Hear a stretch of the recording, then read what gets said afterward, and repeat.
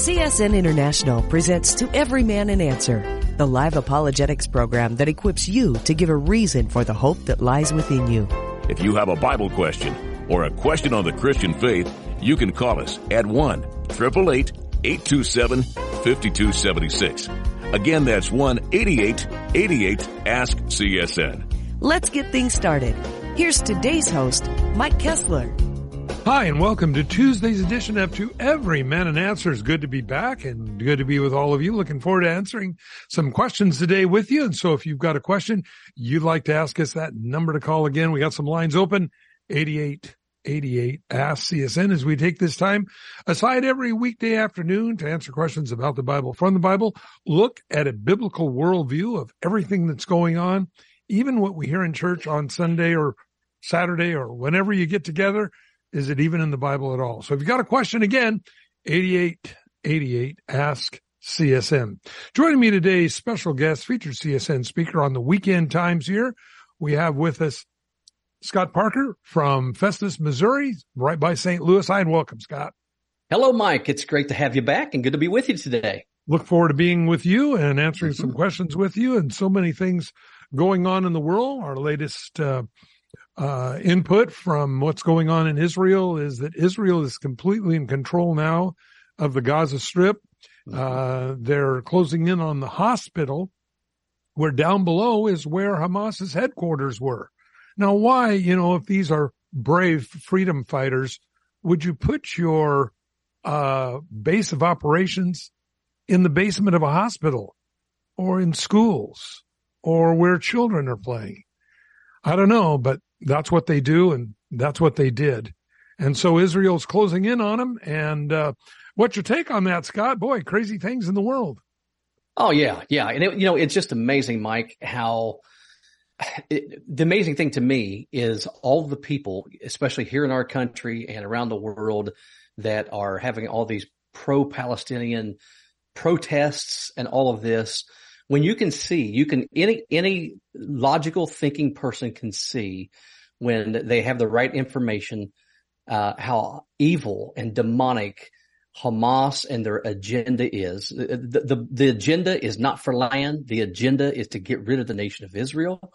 And it's amazing how Hamas doesn't care about the Arabs or the Palestinian people, so to speak, that are in Gaza and these other areas, because they're using them as human shields. They're setting up their base in hospitals where they basically just daring Israel to bomb and shoot at them.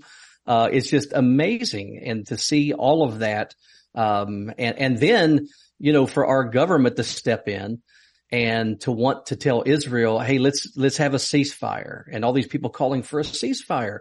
What Israel has done now, they needed to do. And honestly, they didn't really need our permission or anyone's permission. Every nation, being a sovereign nation, should have the right to protect themselves, and especially the nation of Israel, because of how they have, that one little strip of land already has been so reduced down with the Gaza Strip and the so-called West Bank, with, Palestinian government and terrorist organizations on each side of them. And to say that they can't protect themselves, and then for their enemies to set up a situation to where, if they took the bait, then it would just be more propaganda of how barbaric Israel is, when it's actually just the opposite. So I think, Mike, this is why our prayers are important. I think this is why we need to pray for the nation of Israel, pray for wisdom for their government leaders, their military leaders, so that they can get the job done. And, it's so gracious of Israel, whenever they do bomb or they do attack, they let the people know up front, hey, here's what we're going to do, to give them a chance to get out. But it's evil, just evil and demonic and cruel men, that would use civilians to protect themselves. Children. Cowards, absolute cowards. Yes. Again, I think this side of the rapture for all of us, I think that's why our prayers are important. The Bible says to pray for the peace of Jerusalem. We want to do that.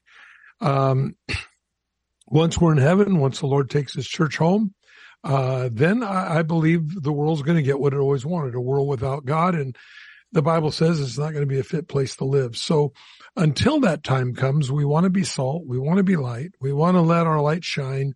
And so many people around us are wondering what's going on. And again, as I watch the American news networks, primarily the alphabet networks, I think OAN, One America News, I think Newsmax, and usually Fox is pretty honest.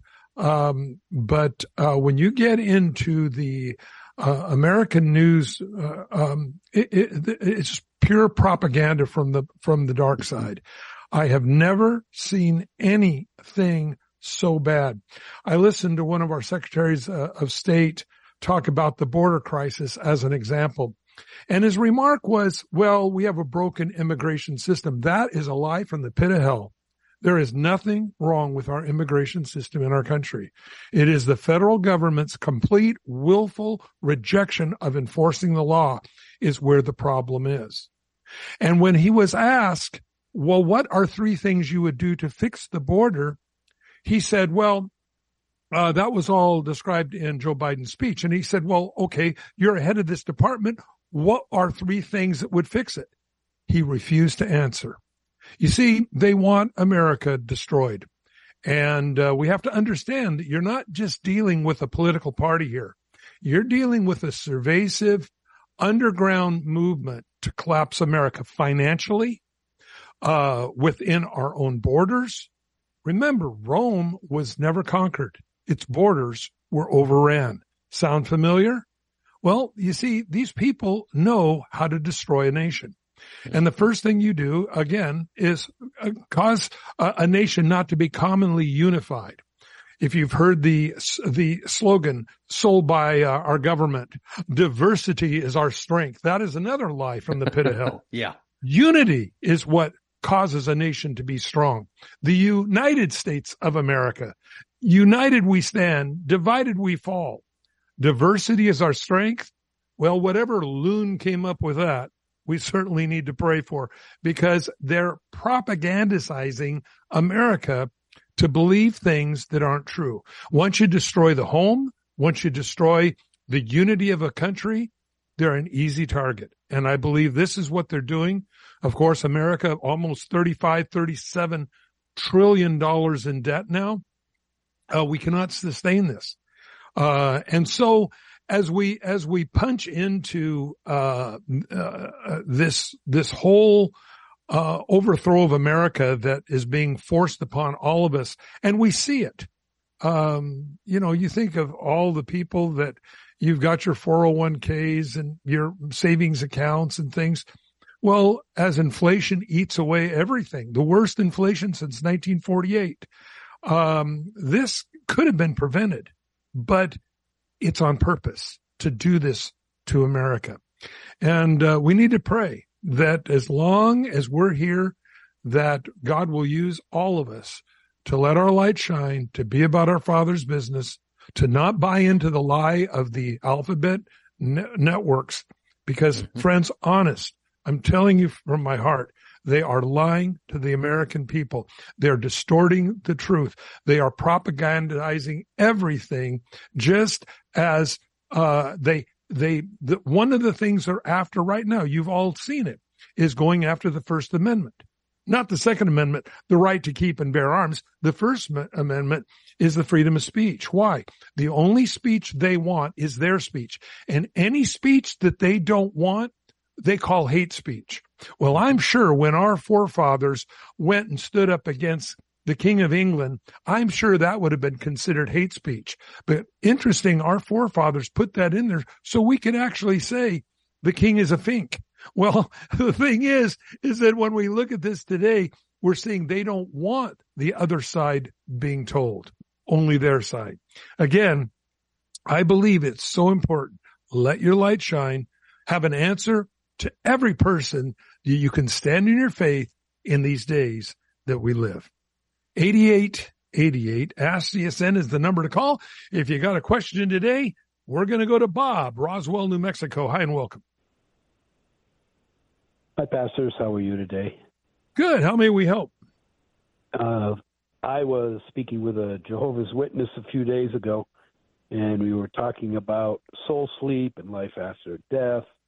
And I mentioned to him that he should read The Rich Man and Lazarus. And he said for me to, did I ever hear of Ecclesiastes 9:5, where he says, the dead know nothing of this life. Could you please explain that to me? Well, Ecclesiastes is an interesting book because, again, it's so Jewish. But the thing is, much of Ecclesiastes is written from a person that is void of godly understanding. There's a lot of things in Ecclesiastes that, interestingly enough, if you read them, you'd say, well, this is really, this doesn't represent Christianity at all. Well, that's true, because a lot of it is written from a non-born again experience. When you see, there are a lot of things like that in this book, but that's not the only place you could have taken. When Jesus prayed for Jairus' daughter after she had been dead, it says her spirit returned to her. It does not say her spirit woke up within her. We also know Paul says to be absent from the body is present with the Lord. We also know that in the Old Testament, 1 Kings, where Elijah prayed for the little boy, again, even in the Old Testament, it says his spirit returned to him. When King David's little boy died in that relationship that he had with Bathsheba, he came down after the boy had died and he had cleaned himself up. He was dressed. They said, we don't get it. When he was sick, you would mope. You wouldn't eat anything. You were in a terrible mood. Now that he's dead, you're acting normal again. And David said, he said, he can't come back to me, but I will go to him. He didn't say, I will sleep like he's asleep. All the way through the Bible, you find this idea of soul sleep completely bogus. And so you have to understand that these people cleverly have gone through and omitted all the verses, or in the New World Version, the Jehovah's Witness Bible, deliberately changed what the Word of God says to suit their own belief. And to prove the point and how much worse it even gets, they completely rewrote the New World Version, the Jehovah's Witness Bible, in 2013 with 10% less words than the 2012 version. Boy, that's really good that they can willy-nilly just go through and start eliminating verses. Well, it's funny, when Jesus said we live by every word that proceeds from the mouth of God, where did this group of people get off deliberately changing God's word, distorting God's word to suit their own belief? And that's not the only place where we go to understand that concerning the deity of Christ, that according to the Jehovah's Witnesses, he's Michael the Archangel. The Bible says he's God. In John 8:59, after Jesus said he was the I am, they picked up stones to stone him. If you read that in a New World Translation, that verses 857, 858, and 859 in a New World Translation, it doesn't even make any sense. Because the reason they picked up stones to stone him in John 8:59 is because he was claiming to be God in John 8:58.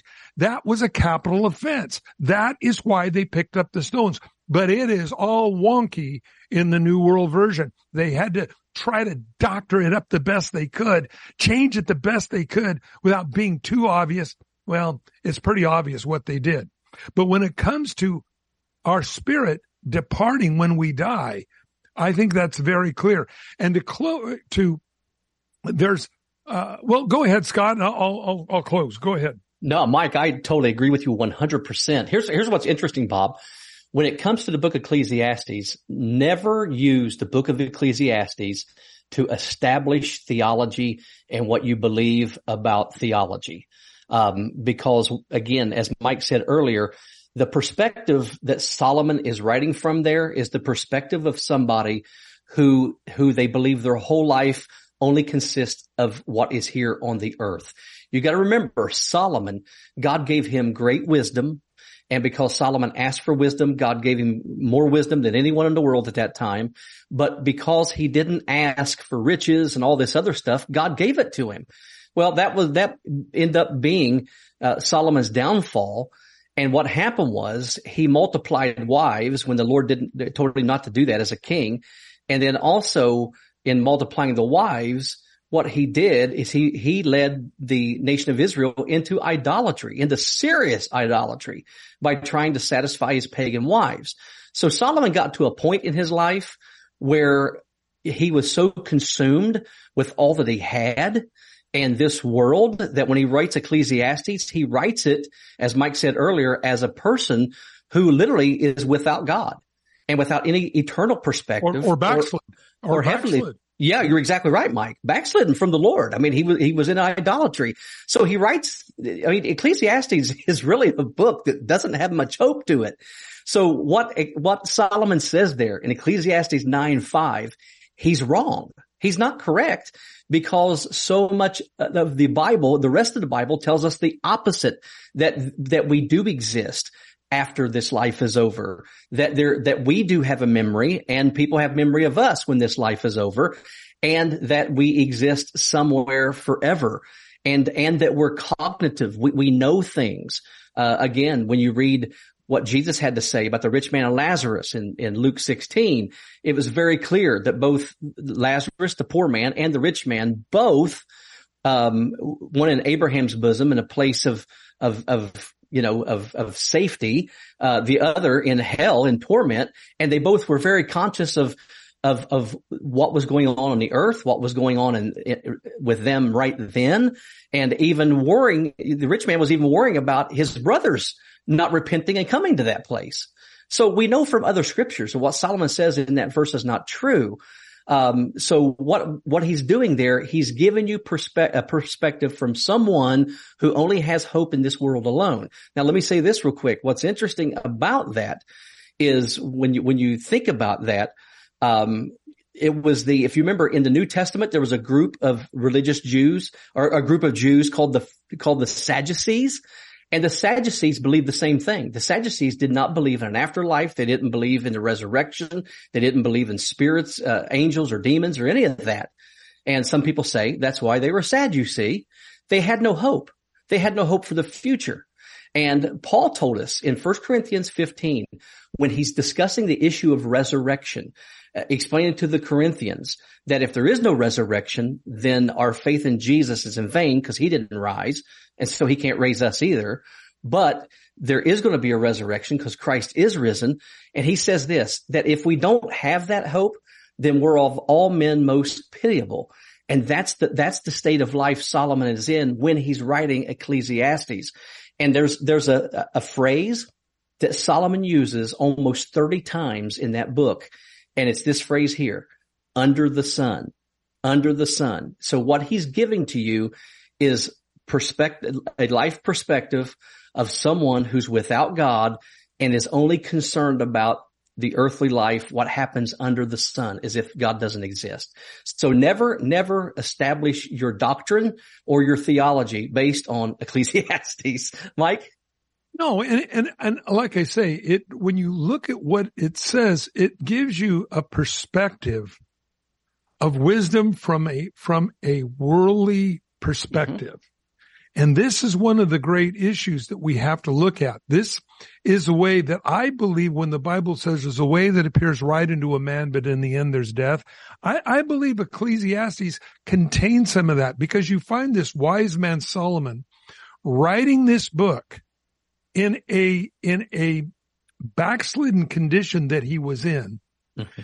giving his wisdom of what he perceived things to be, without oftentimes God entering into it. Because we find many other things in Ecclesiastes that are just so kind of really out there. One of them is in chapter 4, verse 2. Therefore I praise the dead who were already dead more than the living who are still alive. Now here it is. Yet better than both is he who has never existed, who has not seen the evil work that is done under the sun. He's saying it's better that you never lived than to see what goes on in this world. This is the book that the Jehovah's Witnesses are quoting to you to get their doctrine? Really? Well, again, apart from a true living relationship with God, the Bible does say that men are lost, and they're lost eternally. Oh, I don't think they don't know. Certainly the rich man in hell knew who he was. He knew he was in torment. He knew he was thirsty. He knew he had 5 brothers still living on this earth. He knew who Abraham was, and he knew who Lazarus was, and he still was in hell like he was on earth, ordering people around. Tell Lazarus to come over here, dip his finger in the water, and cool my tongue. I'm tormented in the flame. Really? Hey, buckaroo, have you noticed that you're in hell? You see, death seals us in the condition we're in. And if we die in a situation where we're in rebellion to Jesus, I believe we carry that with us throughout all of eternity. However, if you die in right standing with the Lord, great is your reward in heaven. And this is one of the things that I think is so important because, again, an unrepented heart carries that into eternity. Bob, I hope that helps. It sure did. Thank you very much. God bless you. And again, you can show them those verses, Jairus' daughter, in the book of Luke. You can go to 1 Kings, where Elijah raises the little boy. It says his spirit returned to him. In the book of Luke, her spirit returned to her. It does not say her spirit woke up inside of her. And this is one of the great fallacies of this. The second great fallacy, of course, that follows along with the Jehovah's Witnesses is there is no eternal hell. Yet the book of Jude clearly says they will suffer the vengeance of eternal fire forever. So I guess when you just get one of their modified Bibles, well, you're going to have a hard time navigating through anything with that. Hope that helps. Sure does. Thank you very much. Stay in line if you like. Send you out a couple of books, a couple of DVDs I think you'll enjoy. And with that, we'll go to Evan, Fairfield, Iowa. I welcome.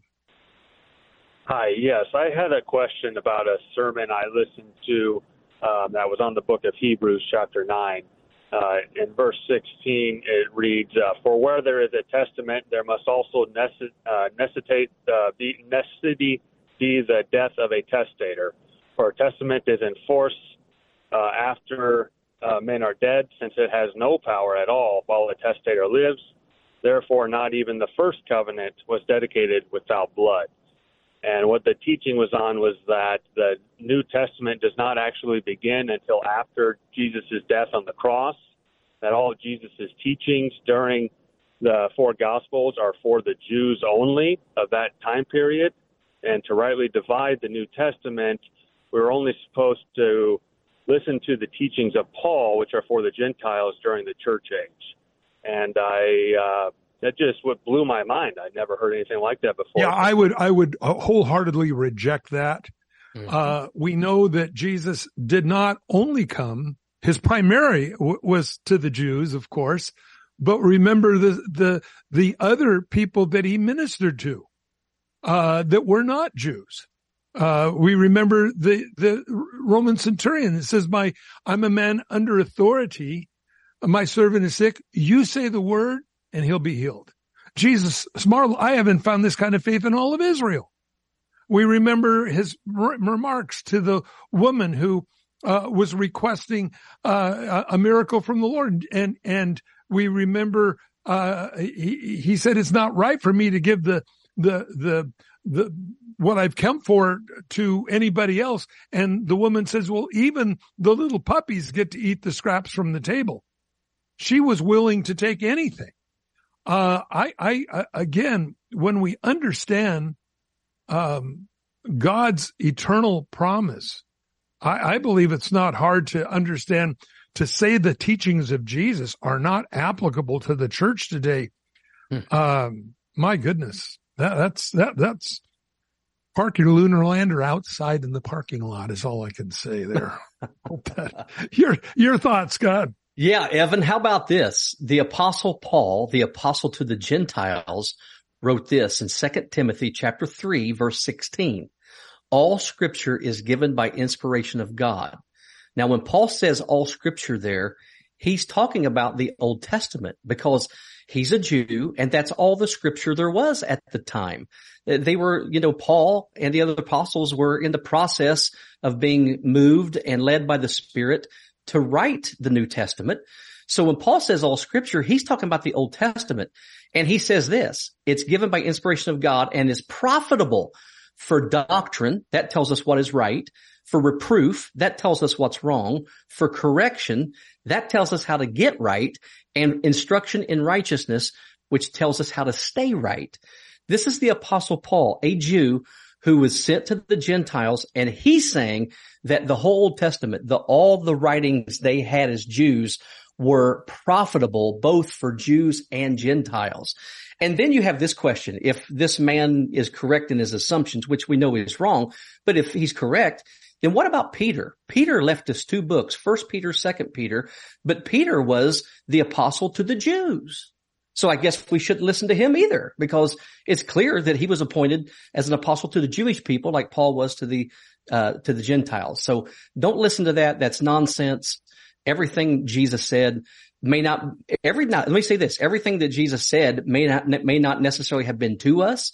There is a lot of stuff he said directly to the Jewish people, but everything in scripture is, including Jesus' words and all of his words, are written for us, and we can benefit from them, and we need to take them seriously. Mike? Yeah, Jesus said, heaven and earth will pass away, but my words will not pass away. That's right. That would be a very scary verse to try to negate those things that Jesus said. That story about the little puppies, by the way, is Matthew 15, 26 through 28. And Jesus said, women, you have great faith. We're coming up on a break, everyone. We don't want you to go away. We're going to have a whole lot more coming up right after this. We'll be right back. If you are 65 or older, you know this. Watching your hard-earned dollars fly out the window on healthcare costs is frustrating. Well, here's something that can really help, and it's worth taking a minute to look into. MediShare 65 Plus. MediShare is a community of Christians who share each other's healthcare bills, and it really is a community too. People encourage and pray for each other. Well, MediShare 65 Plus is a low-cost option for those with Medicare Parts A and B, and it fills in the gaps where Medicare stops. It's a great way to fight inflation too. You can lock in one low monthly price for up to 10 years. And it's easy. You can use any Medicare-approved doctor or get 24/7 telehealth access from the comfort of your home. Very worth looking into during Medicare open enrollment, which ends December 7th. If you join right now, your second month share will be free. So don't miss this chance. Call 833-90-SHARE. That's 833-90-SHARE. 833-90-SHARE. I was like, oh, wow. I hear the little heartbeat because they have a heartbeat. So I'm like, oh, wow, this is real. When this young mom came into a preborn clinic, she was confused with nowhere to turn. After meeting with the preborn counselors and seeing her baby on ultrasound, she chose life. If I hadn't saw the ultrasound, it would have been a totally different picture. And I think about this when I look at my daughter, I start tearing up. She will never be here. Preborn's network of clinics are there for moms in crisis, offering love, support, and free ultrasounds. When a young mother in crisis meets her baby on ultrasound, life becomes very real, and 80% of the time, she will choose life. Through love and compassion, Preborn celebrates the over 200,000 babies' lives who have been rescued. To learn more about the life-saving work of Preborn, call 855-668-BABY. That's 855-668-BABY. Or visit preborn.com. That's preborn.com.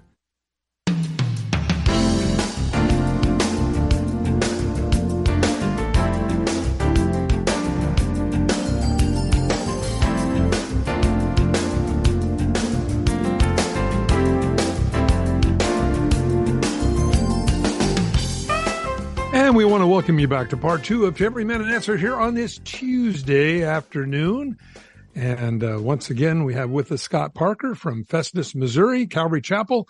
And again, Scott, I'm always so blessed when we're able to be with you. Look forward to answering some more questions with you. When we went to the break, we were speaking with Evan, and again, with this guy that's saying that really the teachings of Jesus really weren't for us. It's just the teachings of Paul. I mean, really, Scott, how ludicrous is that? That means Matthew chapter 24, Luke chapter 21 concerning Jerusalem going back under Jewish control in the last days, which we are in now. Jesus giving all the descriptions of what the world would be like before he takes his church home, and the one world order, and all these things are all not for us. I mean, crazy stuff. Your thoughts? Mike, I agree. And like I said earlier, you know, there were some things that Jesus said to the Jewish people in particularly that apply to them and them only. Okay, there's parts of that, and that's true. But again, when it comes to all scripture, even in the Old Testament, there's a lot of promises made to the Jewish people that are not made to the Gentiles or the church. But here's what you have to remember, and this is the principle you go by. In the scriptures, even if not all things are written to us, they are written for us. We can still gain understanding and insight from them to help us live the Christian life. But as Mike said, there's so much of what Jesus said that applies to us. You know, I mean, what about servanthood, being a servant, putting others people first and putting ourselves last? I mean, there's so many things. You know, the Sermon on the Mount, Jesus is literally telling us what life is like in his kingdom. And he's saying, hey, here are the people who belong to my Father. This is what, you know, and it's the work of the Holy Spirit to make us those kind of people. I mean, it's just ridiculous to say that Jesus was only speaking to the Jews, and so we have to listen to Paul and not Jesus. That's just, it's just heresy to me. Hardcore. Yeah, I agree. Yeah. The minute that somebody says we don't have to listen to Jesus, Paul only, that's pure heresy. No way around it. Jesus is the foundational stone of the church, not Paul. Now, Paul was inspired by God, wrote many things so helpful for us today. I believe what he wrote was scripture. However, to say that we don't listen to what Jesus said or his teachings were only for the Jewish people, pure ridiculous. No other way around it. Hope that helps. Because he's even saying like the Sermon on the Mount. He said that was actually law because it was still the Old Testament. So like when he was talking about cutting off hands and eyes and stuff, that was him establishing law and explaining why the Jewish people would never be able to fulfill that law. But so how would you describe the meaning of Hebrews 9:16 through 18? Then what does that testator death in New Testament verbiage mean? Well, it's like a will, and a will becomes yours when the person dies. However, Jesus is the same yesterday, today, and forever. Hebrews 13:8. And because of that, Jesus lives in all times present. That's when it says he's Alpha and Omega, beginning and the end, first and the last. That's saying that he has no beginning, no end. When he died on the cross, that was for our sins. That was to fulfill the righteous requirements of the law. But to say that what Jesus said in his earthly ministry is not for Gentiles, or for that matter, anybody else, that's crazy talk. Any last thoughts, Scott? Yeah, and it's interesting too, because that word testator there, what it literally means is the one who made the will. It's the person who writes the will. In fact, in the Greek, that word that's translated testator there in other places in the New Testament is translated as make or appoint. It's the person who writes a will and appoints, hey, I want this to go to that person and this to go to that person, to give their belongings as an inheritance to somebody. And that's what it's saying, is it's saying Jesus is the testator, and the fact that he died for us gives us the opportunity now, through receiving salvation through faith in his death, burial, and resurrection, we now become part of the partakers in the will of God and the inheritance of Jesus Christ. Because the Bible does say, for instance, Romans chapter 8, Paul said that we're the children of God, and that because of that, we have the Holy Spirit, and we cry, Abba, Father, calling God our Father, and that we're children of God, and we're not only children, but we're heirs, and we're joint heirs with Jesus. In other words, that means that Jesus is going to share his glory and his inheritance with all of us who believe in him and put faith in him. And for that to happen, he had to die for us to take part in his inheritance. And so that's what it's actually saying there. Mike? Yeah, it maybe another way to say it as well as this. Jesus said to love your enemies as yourself. Well, okay, great. No problem here until you try to do that. You see, we can't do that on our own. Jesus, in his earthly ministry, told us what we needed to do concerning our relationship with God. But without God and his blood on the cross, his forgiveness and empowering by the Holy Spirit, we could never do those things. Jesus said a lot of things there in his teachings, and I look and I said, everything Jesus says is absolutely right. It is not within the power of man to do them. So when Jesus died on the cross, the Holy Spirit then, not only did Jesus' blood forgive us, but then the Holy Spirit was given to initiate so we could love our neighbor as ourselves. We could turn the other cheek. In ourselves, we can't do that. You can't do that even holding the Old Testament law. It's not within man to live righteously. We need a supernatural infusion of God's power in our life to be able to do that. And that came when Jesus died on the cross. So though the outline was clearly laid out before Jesus died on the cross, this is what God is. In fact, Jesus said this. He says, in John 12, I have kept my Father's requirements. You keep mine. Love one another. Well, friends, I'll tell you, that's the number one problem in the church today. Church splits happen in churches about as regularly as, a new cereal comes out for your kids in the morning. I mean, why? Because people don't love one another, even in the church. There's your problem. Because we don't live in the Spirit. If you live in the Spirit, you'll learn to forgive. You'll realize that I've been forgiven for so many things that I want to forgive others as well. Jesus said to love one another. But we can't do that without the power of the Holy Spirit. But that was not given until Jesus died on the cross, and he told them to go wait in the upper room. And Pentecost, at 50 days afterwards, that power of the Holy Spirit came upon them. And that is what we look for in a Spirit-filled life. Not how loud you can scream in tongues, not how many chandeliers you can swing from, not how many people in a congregation can pray in tongues. The Bible tells us what really shows us that we're Spirit-filled. 1 Corinthians 13 is the love. Love for God, love for the lost, which is not normal.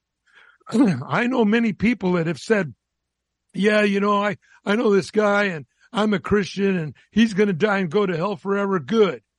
Well, you need a heavy dose of the Holy Spirit, pal, because there by the grace of God go you.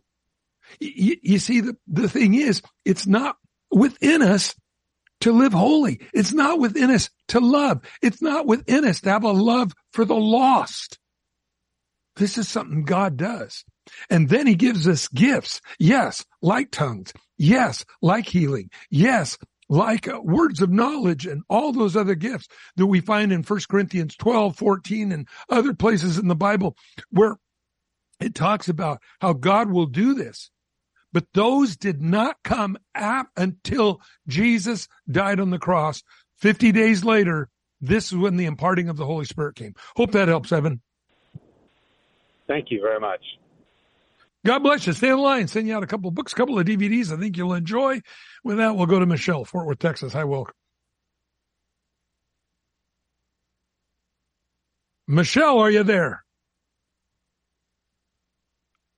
We're looking for Michelle. I guess not here. Okay.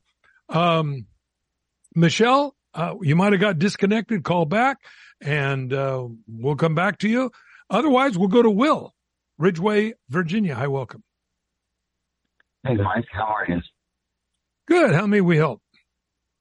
Man, I got to tell you, the remarks you just gave, Evan, were just spot on.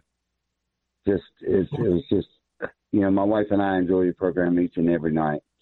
And we do a little Bible study, and last night we was beginning, and she brought up something to me that we found in Genesis, verse 26, chapter 1, I'm sorry, verse 26 and 27. In 26 it says, and God said, let us make man in our image, right? Mm-hmm. So on and so forth. Yes. In 27 it says, so God created man in his own image, right? In the image of God, of course. And we want to know, what is the difference between those two verses, where in 26 it says us, and in 27 it says his. Oh, that's so good. I'm glad you've been reading your Bible. That's good. If you go to Genesis 1:1, it says, in the beginning, God created the heavens and the earth. It is interesting. The word for God there is Elohim, speaking of a triunity. And it is interesting to me that we are a trinity as well. Human beings are. We're a body, we're a mind, and we're a spirit. Now, when Adam and Eve ate of the tree, their spirit died. They didn't fall down physically and died. That happened about 900 and some years later when they died physically. But we're a triune being. You can talk to an alcoholic and you can say, do you know you're drinking, or a drug addict? Do you know that these drugs, this alcohol is killing you? They will look at you in all sincerity and say, absolutely, I know it's killing me. Will you stop? No. Why? Because there's no spirit to tell the mind, to tell the body to stop. You see, this is why Jesus said in John 3 to Nicodemus, marvel not that I say to you, you must be born again. You need that Spirit of God born in you that died in the garden. Otherwise, you will never get control of your functions. So until a person is born again, they have a body, they have a mind, and they have a dead spirit that's going around in them. Is it any wonder when we see the nature of men with dead spirit, how they can do such atrocities to one another? To me, I look at that and I go, wow. God there is speaking of his triunity, Father, Son, and Holy Spirit. And then the next verse speaks of the cum, or the total. He made us in his image. And I like that because, again, somebody doesn't just refer to you or me or anybody else. Well, now there goes a good spirit, or there goes a good body, there goes a good mind. No, they're referred to as a composite being. Same way God is. But in that composite being, there are very different functions, yet all for the same purpose. And this is the way God operates. And so right in the very first chapter of the Bible, you find the triunity of God mentioned in the word Elohim. Now, we had a caller a couple of weeks ago that said, well, it may mean, or it could mean. Well, maybe it could mean that, except when the rest of the Bible clarifies so clearly that the God we serve is Elohim, a triune God. And that's why we have to take Genesis 1:1, the word Elohim, as speaking of a plurality of God, not a singularity. And I believe this is why, again, we're the way we are. Now, again, you can have a perfectly healthy body and want to commit suicide. Why? Your spirit's sick. See, your mind is sick. And that's why that happens. And so it's not until we become born again that God's Spirit dwells in us. Now, listen, if you feed the flesh, even as a Christian, the flesh is going to win. If you feed the Spirit's going to win. And I believe every day we have to figure out what and the reason why we live for. Are we living for the flesh? or are we living for the Spirit? Scott, your thoughts? Exactly. And Mike, that's great. And we'll also, let me give you these scriptures too. In Genesis 11 and in Isaiah chapter 6, God is speaking about himself. And in both of those passages, he uses the word us. In Genesis 11, he says, let us go down, and confuse their language. And then in Isaiah chapter 6, he actually asks Isaiah, who will go for us? God speaking to him. And so it's interesting because God is, as Mike said, God is introduced to us in Genesis 1:1 as one God who exists in more than one persons, literally three people. And we know that. Why? Because as we go through the scriptures, this is revealed to us. So here's one scripture I want to take you to real quick. It's in Deuteronomy chapter 6, verse 4. And this is what the Jews call the great Shema. Shema is a Hebrew word that means to hear. And God is saying to Israel about himself. He says, hear, O Israel, the Lord our God is one Lord. Now here's what's interesting about that. That word one there is the Hebrew word echad. And the word echad means a unit. It means more than one making up one. It's a unity. And so again, it's telling us, God is telling us himself that he's a plurality. He's one person, but he's made up of three who's, or three persons. And it's interesting in Deuteronomy 6:4 that it uses God's name three times. It says, the Lord, our God, is one Lord. And so he's revealing right there to Israel that he's a Trinity. And then, of course, when you come to the New Testament and Jesus is baptized in Matthew chapter 4, what you see is Jesus, the Son of God in flesh, is in the water. He's baptized, and as he comes out of the water, the Holy Spirit comes upon him in the form of a dove. And then there's a voice from heaven saying, this is my beloved Son in whom I'm well pleased. And in one verse in that passage, you have the Trinity all mentioned in one verse, the Father, the Son, and the Spirit. And there's many more. There's many more you can go through in the Old Testament and the New Testament that proves this.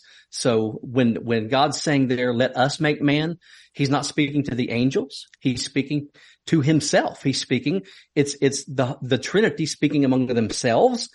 And then in the next verse, when it speaks of God and says his, the reason it says his is because the Jews always in the Hebrew scriptures apply the male personal pronoun to God, never the female personal pronoun her.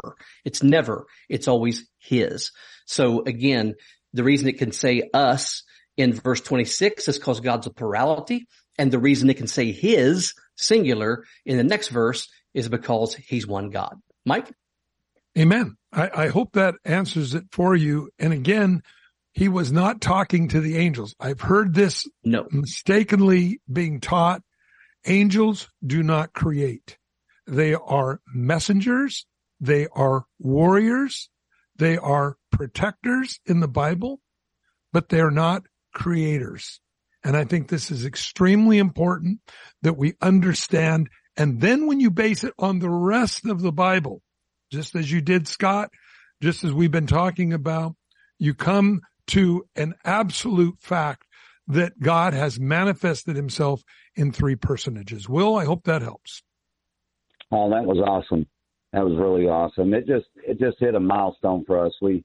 It created a barrier right there, and we both had to stand there and just think about this. We're like, there's an explanation here, and I know it is. And we listened to your program. I've never called into your program, and I was like, hey, it's a good time to call Mike and Scott. Hey, well, I'm glad you called in. I want especially because you have not called in before, I want to send you a special End Times package, Chuck Missler's Book of Revelation. I'll send that out to you as a gift. Merry Christmas to you. Oh, that's very awesome. Thank you so much, Mike and Scott. Will, blessings to you, and we're here for you if you need to call us. Yeah. Let's go to Michelle. Back to Michelle. Thank you for calling back, Michelle. You're on the air. Yeah. Hi. Hi. I just want to say I appreciate your program and listen to it every day that I can. But I had a really interesting conversation with a gentleman today. I live really close to where Jeff's church is, and there's quite a large following of Seventh-day Adventists. And I don't know all the things they believe, but this gentleman was, and he was trying to tell me that we're in tribulation right now, and I know we're not. No, we're not. Yeah. And so I was trying to share with him, and he was giving me verses in Daniel, and he was saying that people take Daniel's 70th week and we extract the 7 years or something. I don't even know what he was talking about. And he said, that's not part of it. I said, no. I said, it totally adds up. You know, the 3.5 years, 3.5 years.